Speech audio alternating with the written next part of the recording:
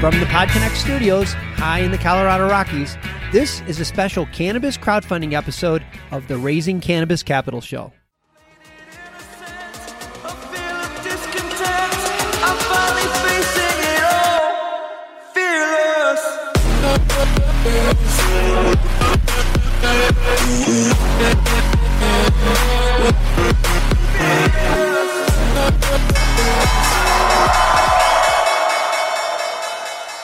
Today on Raising Cannabis Capital, we are starting a new series about cannabis crowdfunding. And to kick off the series, we are joined by two former guests, Henry Finkelstein from Cannabis Big Data and Brett Andrews from MicroVentures. Hi, guys. Hi there. Hey, how's it going, Dan?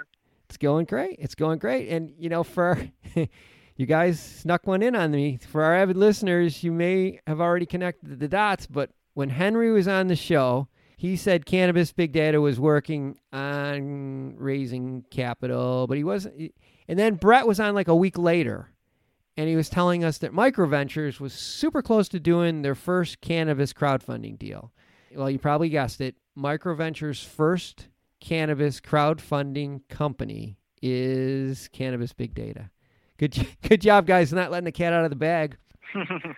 Thank you. Yeah, and it's an honor to be the first on the platform. I bet. But all seriously, guys, congratulations. It's not just exciting news for you, it's exciting news for the entire industry because crowdfunding is by far the number one question that our listeners email us about. I'm going to start with Henry. I want to just jump right into it. Two quick questions. With all the cannabis fundraising options, why did you select crowdfunding? And number two is, why did you decide to work with MicroVentures? Yeah, that's a great question. Thanks for asking, Dan. Crowdfunding is a very interesting choice for venture because it's relatively new. It's only within the last, 5 years that the regulations have allowed. I think it's even 4 years. Brett can correct me if I'm wrong. But it's just recently that the rules have changed to allow for this type of crowdfunding. So it's a relatively new entrant to the market. And from that perspective, it was interesting to us. I have experience in the past working with crowdfunding campaigns, and actually in university wrote my senior thesis on peer-to-peer lending networks that function in ways that are similar to a crowdfunding campaign. So I have a personal affinity to it. And perhaps most importantly, I saw it as another acquisition channel for venture into the business. Having been out there and raised funds in a more traditional venture capital context, this is a different beast, and it has pros and cons, but it's a completely different avenue for generating operating capital. We thought that was a valuable path to pursue. And as it relates to MicroVentures, well, truth be told, MicroVentures actually reached out to us, and I'm so glad they did because it's been fantastic to work with them. In reviewing lots of different options for crowdfunding campaigns, we saw that MicroVentures had a pretty good track record, and after starting the process with them, their due diligence process was very rigorous. I was actually rather impressed with the specificity and how granular they got with all of their questions and analysis. And I think it shows based on how the profile is put together and the degree of specificity there. It's a fantastic due diligence package, and it's been great to work with MicroVentures. Oh, and I look at your page on their website, and I've told you this already. It's fabulous. So well done. So well done. Brett, kind of the same question for you, though. With cannabis companies, there's so many of them raising money right now.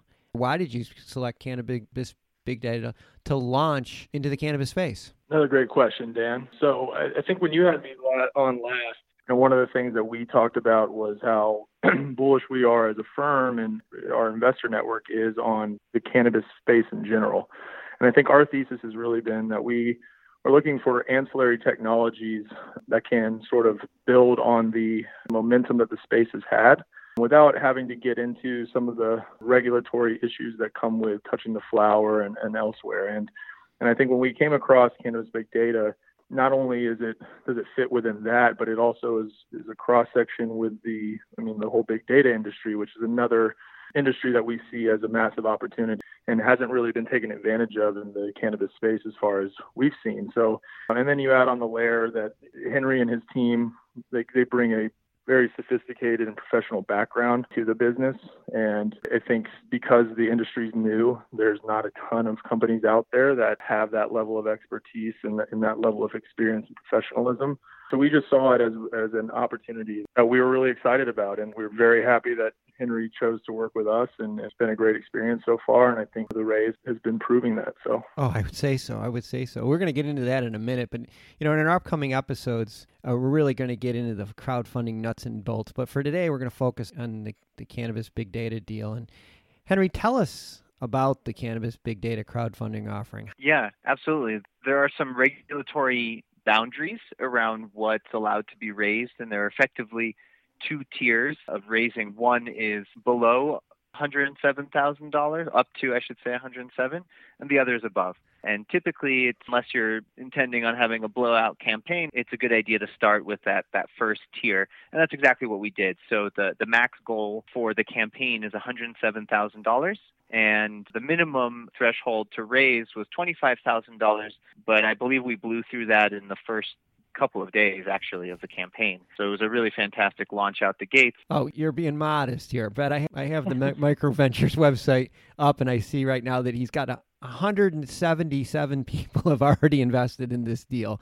I mean, and it's almost really fantastic. Yeah, it's almost fully subscribed already. Nothing against Cannabis Big Data, because you have an awesome company, but I'm also sensing that there's a pent-up demand for investment in cannabis. Brad, are you feeling the same thing? Yeah, of course. So you touched on it, and Henry touched on it as well. So really up until the last 4 years, there hasn't been a mechanism for non-accredited investors to invest in private companies, especially ones that are in an early enough stage where there's still a lot of room for them to grow. And I think ever since the Jobs Act passed and the rules finally were issued and Reg CF has opened up, pair that with the growth of the cannabis industry as a whole, and you're certainly seeing investors out there that are wanting to get into this.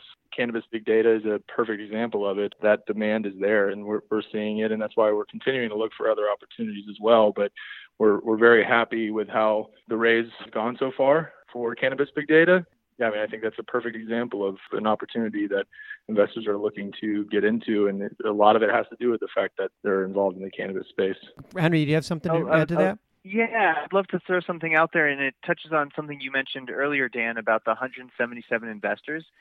For those of you out there thinking about doing a crowdfunding campaign, a question that I get from other institutional investors, accredited investors writing bigger checks, is why would you go down that road, and would you want that many people on your cap table? It's worth noting that the mechanisms are such that it's not 177 individuals on the cap table. In some ways, it's much closer to an SPV structure. It's one line item on the cap table. And most importantly, this is now 177 incremental individuals who are deeply invested, have literal skin in the game from a financial standpoint in the success of our business.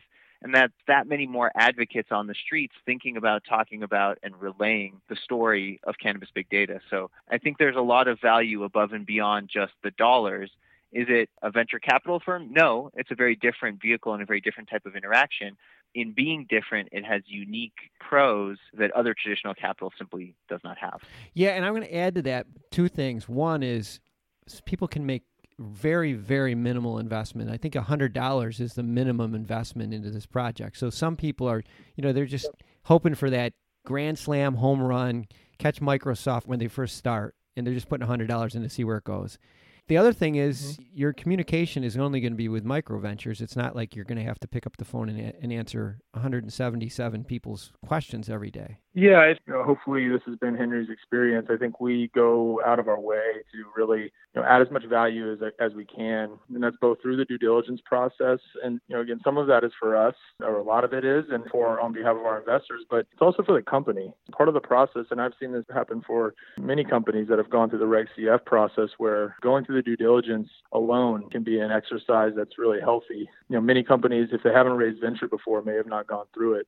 So there's that element. But then, yeah, you're right. I think from the administrative side, we bring a lot of resources to the table that can help both with disseminating information and handling tax documents or disbursement of funds. There's a lot of resources that I think we bring to bear with regards to that, and Reg CF is one of them. So. Well, we're going to have have right now, I just started to say this. We have all of Henry Finkelstein's and Cannabis Big Data's and Brett's and MicroVentures information on the MJ Bulls website. Included in that information will be Cannabis Big Data's funding page. But before we wrap this up, I noticed on your page a pop-up for questions. This is kind of related to what we were just talking about. Brett, if one of our listeners tonight has a question for Henry about the deal, can they use the pop-up on the Cannabis Big Data crowdfunder page to ask Henry directly? Yep. So one of the things that came with the rules from the SEC when they finally passed the rules of the Jobs Act and allowing the Regulation CF exemption was that the platforms hosting those deals had to have an outlet for investors to ask questions. So we call it a discussion forum. There is one at the bottom of the Cannabis Big Data campaign page. And so if you log into MicroVentures and make an account, you can go in there and ask questions. And I haven't checked it in the last couple of days, but I know from the last time I was looking, Henry's been extremely responsive on those. I mean, I think it's rare for investors, specifically in private companies, to be able to have this type of direct contact with the owner of a company. I think it's good for investors and it's good for the entrepreneur as well. They get an opportunity to address concerns and not have anything left in a gray area. So yes, to answer your question, there is a discussion forum there. And all you got to do is sign up for an account. It's free, and you can ask away. That's good. I'm glad I asked that question. Henry didn't mention this earlier, but this deal's closing in like maybe less than a week. So you got to move quickly. Get your account set up on MicroVentures. Get that $100 investment. Like I said, you might be catching Microsoft by the tail in the early days. So Henry, Brett, this is super exciting. Thanks for being on the show again. I have a feeling this will not be your last time on this show. Thanks, guys. Really Thank you very much, Dan. It's always an honor to be here. I'm finally facing it all, fearless.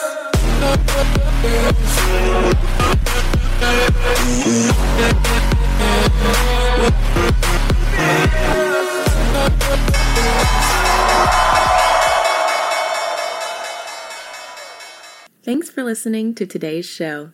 To check out more great cannabis podcasts, go to podconnects.com. Here's a preview of one of our other shows. Hi, y'all. I'm Jo, host of Casually Baked, the podcast. If you're curious to explore the highly responsible side of cannabis, farming, and legalization, I'm here to help lighten the stigma and build your canna confidence. Download episodes now of Casually Baked, the podcast, wherever you listen to podcasts. And journey with me through the evolving cannabis culture and discover how and why people like you are adding cannabis to their wellness toolkit. It's time to get casually baked.